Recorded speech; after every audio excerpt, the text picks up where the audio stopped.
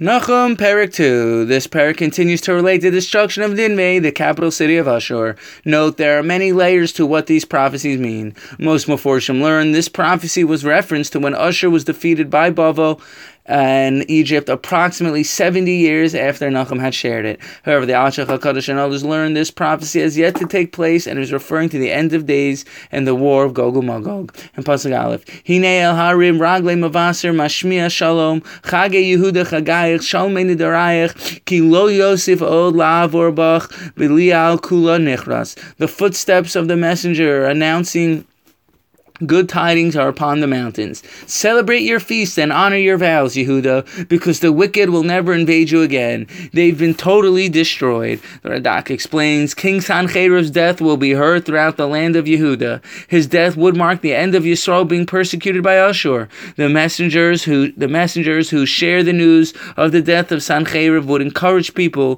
to return to their land and resume their lives. Rav Madwali explains the reason why Yehuda will sing is because in the times of the final redemption, all the impeding negative forces will be banished. God's light will be revealed in the world. Therefore, there will be reason to celebrate. Yehuda will sing because nothing will be preventing the flow of God's light. In a similar vein, the Ashach HaKadosh explains on this pasuk how Chazal had prayed to remove the desire for idol worship and succeeded.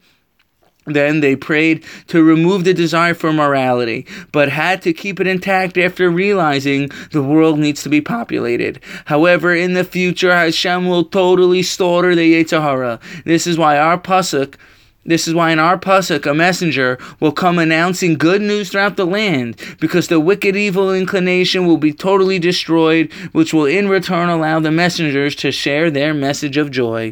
Pasuk Beis through Zion, the Navi continues to relate how Yehuda will no longer be persecuted by Ashur. Ashur's presence has been removed from you. Yaakov will be restored again and regain their pride. Yisrael was shamed by their oppressors, but Hashem will once again lift them up. Ashur has prepared for a battle against you. They got their horses, wagons, weapons, shields, swords, and spears. Their chariots are strong like fire. They are as fast as lightning with their weapons clanging. Their king will try to attack you, but to no avail. They will stumble on their own legs. In Pasuk Ches, V'hutzav galusa ha'alasa v'amoseha min hagos kekol yoinim mistoifefos alivavehen. The queen is exposed and carried away. Her maidservants escort her with dove-like moans as they beat on their chests. The Radak Mitzvahs explain, the queen of Ashur, whom lived in Nineveh, never left her royal chambers. However, Nahum foresees that she will be taken out of her home for all to see when Ashur is destroyed by Bavel. The Rav Wali explains, everything in this world was created zelu mazeh, with equal and opposite counterparts. Here, the queen is referenced to the queen of embarrassment, who will be exposed when all the impeding negative forces get removed, because the queen of Kedusha will reveal herself. This is a deep reference to the Shekhinah that will be completely restored and rectified in the times of the final redemption.